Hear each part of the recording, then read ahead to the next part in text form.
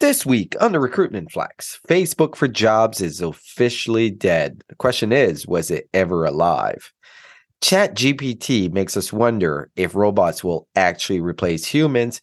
And are you turning off 75% of your candidates because your application process is not mobile friendly?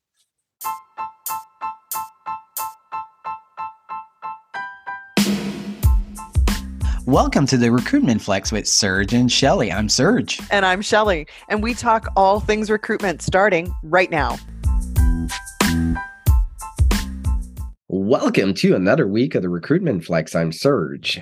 And as always, joined by Shelly Billinghurst. Shelly, you look great today, but you always look great. Thank you, Serge. I had meetings this morning. I dressed up.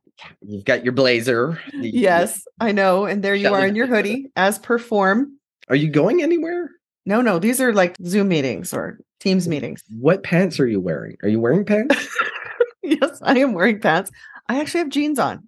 You'll be very happy. Yes, I have jeans on. Not sweatpants, not pajama pants or yoga pants. I don't like hard pants. They're not. Listen, the really good quality ladies' jeans, they don't look like it, but they are as comfortable as yoga pants.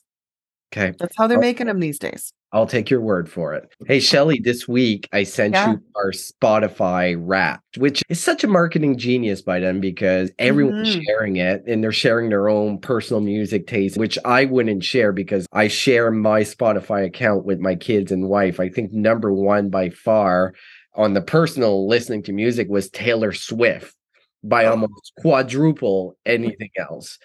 And I'll admit, I've listened to Taylor Swift. I quite enjoy Taylor Swift. I'm a fan. My wife's like, oh, I can't wait to bring Mallory to a Taylor Swift concert. I'm like, I'm going too.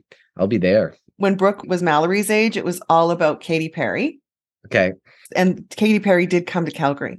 And Brooke and I went. And she put on a really good show. It's almost like Vegas level entertainment show. Lots of big props and stuff. Like it was really well done. It's a great experience for sure.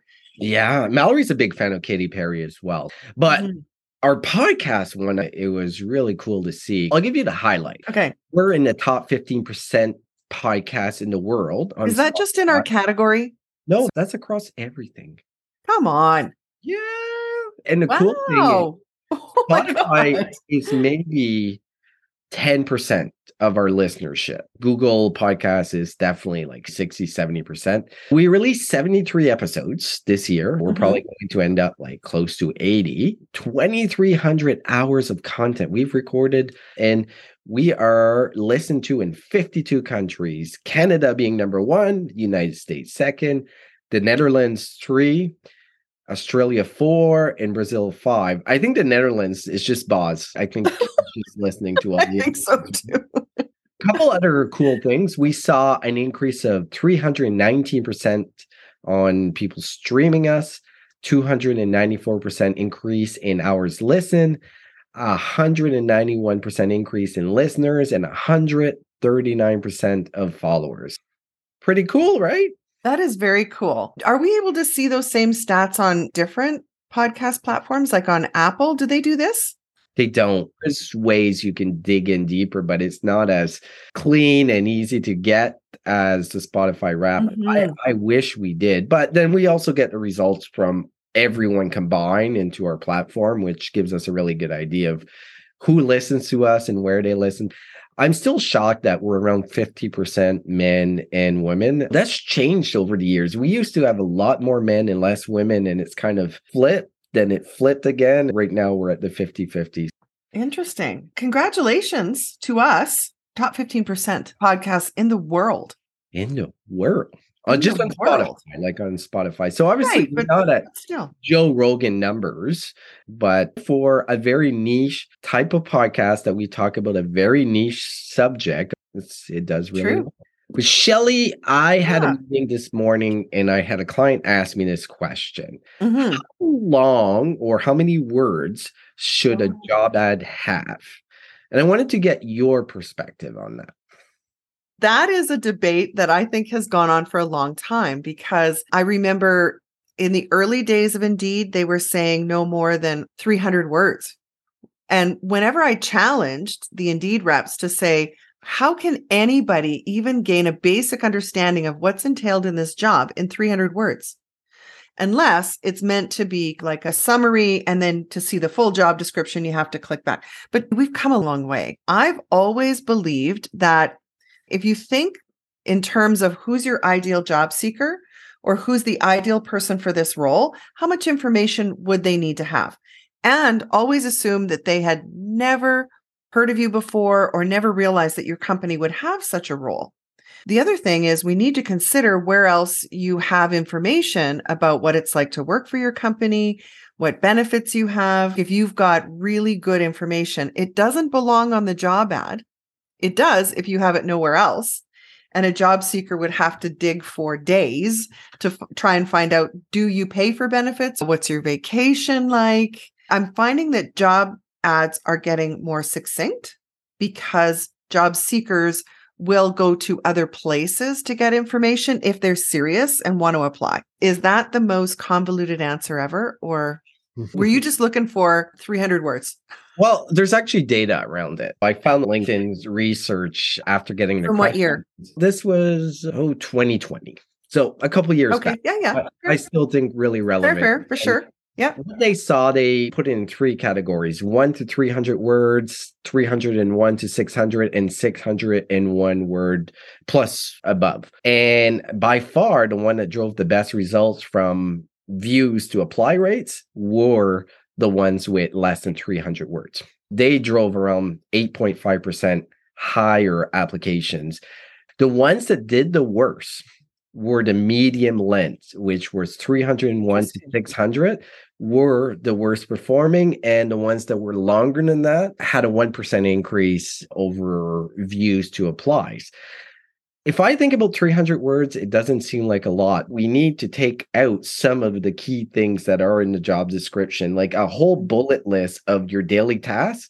Remove that, highlight what the role is in 2 to 3 phrases, and you're fine. This is not the calorie information on the side of like cereal box, right? You don't need all that information. You need to highlight why someone should work there, what are the key components of the role. That's it. That is it. If you can do it really well and well succinct, that here are benefits. You get 6% RSP matching. We cover 80% of your dental. Put it in writing and make it really succinct. So the data is showing us 300 words, which is what you said. I wish it was that simple, honestly.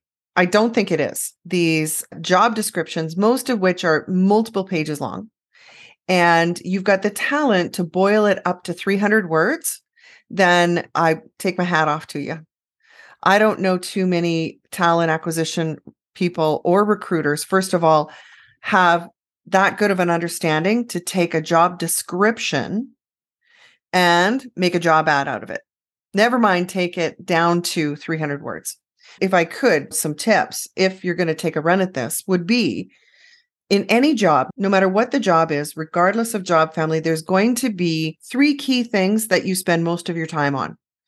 And if you can figure that out from the job description, that's how you're going to slice this down to 300 words. Do you need to include benefits? Well, it depends on who the company is. If you are a very small company and very unknown, you would need to include that. But if you're a major company, it's kind of table stakes. Do you really need to say all that? If you have the information somewhere else, probably not. I don't think that's critical, but you got to put in perspective that people won't go digging in too deep in their initial search. They're going to see the job on a job board. They're going to look at the key highlights of the job. If you were doing marketing for a product, how many ads do you see that are more than 300 words? Like none. Excellent point. Mm-hmm. Why is this different? Well, because you've got visuals. If you've got a picture of the product, you don't need to describe it, right? Yes, in traditional marketing. You could have visuals in job ads. I know. But we're talking about job ads on job boards, right? Yeah. Which is words. And how many words? How long should it be? If you had your friend in mind over at Busy Recruiter, they can take the longest job description, put it into pictures, and get some bullet points and icons, and you get the gist of it. You're probably already got it down to 300 words or less with that. And it's a visual experience. But if you're talking old school job board, post a job description, getting it to 300 words or less, some jobs, I don't think so. if you want quality applicants, you have to put a quality product out.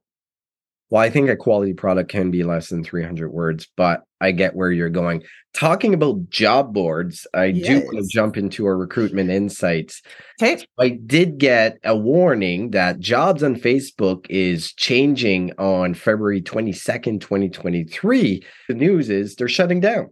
A lot of people are confused by this because they all thought that it shut down January last year, but it actually shut down everywhere else but Canada and the US, and they're finally pulling the plug in Canada. And thank God, because it was such a shitty product. It was the worst experience out there. Good for Facebook realizing we're not very good at this. Let's just cut the cord. And they finally did. Serge, if we go back to some of our early episodes in 2020, when we were talking about Facebook jobs, and I guarantee you, if we go back to some of those early episodes, we predicted that this was going to happen. We did. And we talked about this a lot in 2020. And it quickly became apparent that trying to apply for a job on Facebook for jobs, nobody thought about how are we going to get enough information into the applicant tracking system? And how do we get it to talk to our applicant tracking system? I think we all predicted this demise. You know what? And they did a pretty good job of syncing up with the ATS. The challenge they had was you would press apply and it would take your work information that you have on Facebook, and 98% of the people didn't even know they had work information or it wasn't updated. As a client, we had an ATS that was synced directly with Facebook jobs. And for a while, 40 to 50% of our applicants were coming from Facebook for jobs. It was driving higher results than we were in Indeed. The issue was 98% of the resumes were not resumes. They were just pure garbage. I guess the one good thing that you could do is now you have people applied for a job. So if you're having difficulties, you know their name and you find them on LinkedIn or who's got time for that? Yeah, well, come on. A good sourcer, yes. Oh, and how many companies that are posting jobs on Facebook jobs have a sourcer? A lot of them didn't even know they were posting jobs on Facebook for jobs too, which was interesting. But Facebook for jobs is dead. So let's just move on. Bye-bye. We need to talk more about it. Yes. So Shelly, last week, I kept sending you messages. I'm like, Shelly, the world of work is going to change dramatically. And I do have the habit of getting overexcited and also being very optimistic with new technology or new things that come out. But I got to say, when I first saw ChatGPT, it blew my mind. And I think it's going to be the biggest disruptor in the world of work. And it's also going to disrupt recruitment, maybe not in the ways we're thinking. So let's not forget, it's still at the beginning stages, but I think we're finally seeing what the capabilities of AI are going to be, and it's pretty shocking. Let me just give you the highlights of what ChatGPT. So it was released last week. ChatGPT is a chatbot that employs deep learning to produce text that resembles that of a human and is based on the GPT 3.5 language model. OpenAI, which is the one that I've been using, ChatGPT, can respond to numerous questions in a natural way, much like a personal tutor who is well-versed in all subjects. It's been extremely popular. I think they're up to 2 to 3 million that have already signed up. If you think about Instagram or Facebook, it's taken them years to get to, well, maybe not Instagram, but Facebook and most other social platforms. It took them years to get to 1 million users. They did it in their first week. There's so much it can do, but I'll give you some example. It can write code that you can leverage. Think about the capabilities that could help not only software developers in making their code better, or at least giving them an outline of where to start. It writes article outlines, marketing copy, could be used for job ads. I'm still very hesitant on that because it gives you job descriptions and that's not a job ad. Updates your resume, can actually take a job description in your resume and you can ask, hey, ChatGPT, can you create a cover letter that matches my resume and what the job description is? And it does a fantastic job. In saying all of that, imagine the changes that are going to happen. This is going to replace Google. You're actually getting real results, real answers of some of the most complex questions in the world. It can explain in a simple way what quantum computing, how it works. I'm blown away by it. I'm a huge fan, but I'm also very nervous. This could have some very negative effect if it's not harnessed in the right way. Shelley, what's your thoughts? ChatGPT. Well, I want you to talk a little bit more about what your fear is, because anything can be used for evil in the hands of the wrong person. But where do you see some dangers? Well, there's a couple things. I can see every article that's written out there being written by ChatGPT, and it does a good job, but there's a je ne sais quoi that is missing in how it's written. So I'm nervous people are just going to think, hey, I don't need a copywriter. I don't need a marketer. I'm just going to do this with ChatGPT. And all the content is going to look fairly similar and bland instead of using it as a way to start. I think that's the key. Mm-hmm. I think there's other concerns when you're looking at something this smart. Like I did try how it could be nefarious and it shot me down. And I might get the RCMP showing up in my door, but I asked it, this is really dark, so please, how can you murder someone and get away with it? And it came back, look, that's morally wrong. We can't give you an answer on that. Obviously, there is some guardrails that have been put in place here for it not to go crazy, but still, I think there's a lot of things we don't know about it. And I think that's what's scary for me. Really? Because if someone is looking for information at their fingertips to do something criminal, you can Google anything. So it's interesting that already right out of the gate, ChatGPT has put guardrails in about what it will or will not teach you. When I think about how this can be used for learning and for advancement, I think it's fantastic.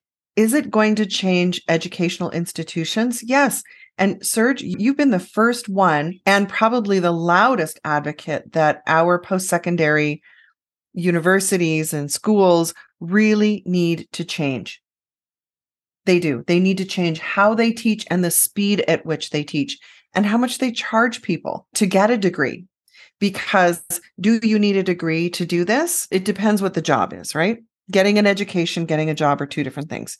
But super excited about the potential, super impressed with what it can do so quickly on things that we maybe really didn't see coming. And I know you think it might make homogenize blog posting and writing, or you will quickly be able to see, here's the highlights of what you need to know. And those who need to know more have to go back to the original source and keep researching. Yeah, like this is going to be so fun to watch, to see how it evolves over time, who uses it, what it's used for, even the things that you've used it for already. Write me a script for a commercial for the podcast, and it puts something together. It's an idea starter.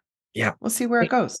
You nailed it. Education. That was the first question in my mind because I got it to write a 3,000 word summary of why Canada is the best country in the world.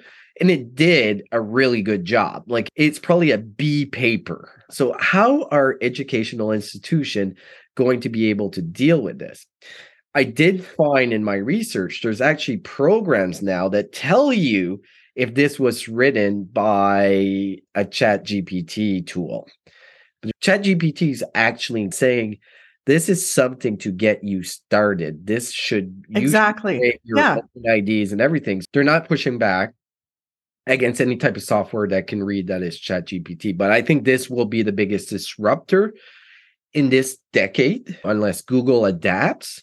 Why would you use Google compared to ChatGPT? Because it gives you the same answers right away without having multiple links that you have to read. Like, doesn't make a lot of sense. So I think it's going to change education. It's going to change the way software developers work. It's going to change marketing, how they write copy. It's going to affect pretty much every job. I'm getting on this train. If I can leverage it and it makes my job more efficient and I'm better at it, man, I'm in a better position than I was before. So I'm extremely excited about it. I do see it replacing or being the next gen past a Google or a Bing or whatever search engine you use. Because when you think about how ridiculous it is that you Google something and it tells you that there are 10 million results for this question, that's stupid. It's the way you asked Google to find something brings you back the results. So this is next gen. Like this has to replace Google because Google's pretty ridiculous sometimes. It forces you to ask the question in the proper way, whereas this takes your natural language, give it enough information, and it will get you the answer. Cool. Well, I'm excited. I think it's going to be so something fun. that we're going to keep a very close eye. So, Shelley, you know, I work at a job board. Yes. And one of the things that I notice a lot is how many applications are now coming through from mobile. But on the flip side, how many companies still using systems or process that are not mobile friendly? SuccessFactors as an ATS. Have you ever tried applying a job as SuccessFactors? You can't. You can't. You've got to pinch and squeeze and you can't go back. No. In this research that I found today, 60% of applications are coming from a mobile phone. And this was done by Harvard, which is an assessment tool. And all the assessments are done on the mobile phone. Then if you look at Indeed's data, 75% of Indeed's job search traffic comes directly from mobile. Mm-hmm. Indeed has been genius in the way they've been doing it. Because if you're posting a job through your ATS that is not mobile friendly and is not synced with the Indeed Quick Apply, they don't show your jobs to mobile users. And when 75% of your job seekers are mobile, you're only getting access to 25% of the actual traffic. Yes. In fact, I think this article goes on to say that 80% of candidates registering for jobs on a mobile device are below the age of 30. That's an important element to consider. But to answer your question, Serge, around why are companies still dragging their feet for mobile, I can't answer that. Even going back to 2012, every single year, the reports were coming out. We saw a greater and greater percentage.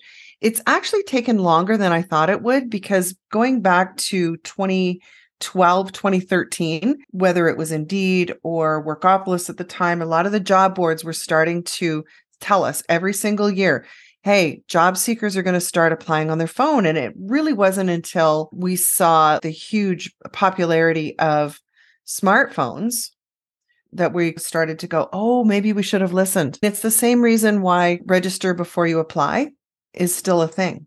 Yeah. I went and did a bit of research on Indeed and different job boards to kind of get an idea of what type of jobs are mobile friendly and which one are not. And then I went back to research that I'd seen a long time ago of who uses mobile. It's very counterintuitive because people that work in tech apply on desktop way more than mobile. Oh, for sure. But the flip side to it is drivers, trades, retail workers, they all apply on their mobile phone. And in most cases, it's the only computer they have. It's the only tool they have. Yeah. We are completely ignoring a subset of the population that only has a smartphone, and that's the only way they can apply. And we're making it very difficult for them. The message here is, we say this all the time, get your CEO to apply for a job, right? And to apply for a job from a mobile phone. And if they can't do it, you are fucked, because you are missing a big part of the population that could actually be applying. So why make it that much harder? Okay. I want to close up with one last recruitment insight. And I don't know if I know anything about it or what it actually means. The Canadian government will outlaw wage fixing and no poaching agreements between employers concerning wages, work conditions, and hiring practices starting in June 2023. I think they're just tightening this up. But what I'm trying to figure out here is this prepping for pay transparency laws, because they feel with pay transparency laws, companies are going to collude together to not put different wages on the job boards or how they advertise it. Is that a conspiracy theory? Like, am I just thinking out loud and it's crazy? Or do you think this is a reason that they're doubling down on this particular law? I personally know that it happens all the time. whether you call it a gentleman's agreement or handshake agreements, where we'll keep our wages pretty much consistent, especially when you're talking about certain markets and certain industries, because you can never roll wages back, or rarely. An excellent example would be to look at Fort McMurray. If all the employers agree for a laborer role, nobody is going to pay more than, say, $22 an hour. That's pretty much standard practice, because when it comes to a unionized work environment, that is how you do it. You understand what's been negotiated. All of that's public information. It's not price fixing. But non-union roles, say there's high demand for safety inspectors, and all of the employers in that region have this agreement, and this is what they're making illegal. We can't get together and say the going rate right now is $200 an hour for a safety inspector. We all agree nobody will pay more than $200. That's price fixing. Correct? Correct. Yes. And it happens. It absolutely does. Trying to prove it's a whole nother thing. Well, this law, what they're putting together, is going to detract people because the fines and the punishments are really high. You can face imprisonment for up to 14 years or pay an uncapped fine. At the discretion of the court. Discretion of the yes. court. There's been $40 million fines, and we might see that ramp up. The sky's the limit, the judge says here. I guess you're right. I don't know if it's happening or not. I've never had a discussion with another company saying we're not going to pay more than your company. But when we talk about pay transparency, the biggest objection that companies have is, well, they're going to see how much I pay. They already know. What are you worried? Like, they know what you're paying. Are you crazy? Yeah. But I think next year, and I guess we could talk about this in a prediction show that we would have for 2023, I think pay transparency is going to go across the country. I don't think every province, but we might even see this federally legislated. Shelley, anything new, exciting going on for you? Well, just here at home, Serge, Parker's coming home. Oh, and I'm so looking forward to it. I haven't seen him since July.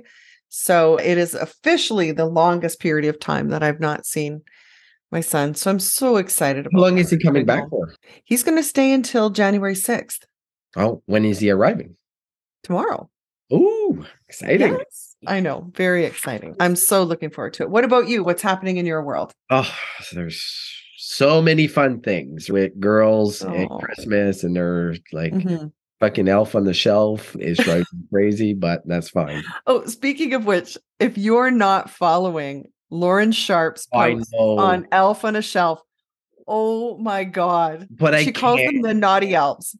Yeah, I can't leverage anything that she shared because there was glory holes. Teabagging. I've seen everything. Obviously, I can't do that. Oh on another note, about teabagging, we have Chad and Cheese appearing next week as the first episode. I don't believe you said that. And we have James Ellis, one of our favorite guests, coming up really shortly. Plus, during Christmas, we are going to re-air our 5 top episodes of the year. So you'll have plenty of content. I appreciate everyone for listening. Have a great week. Thank you. See you later.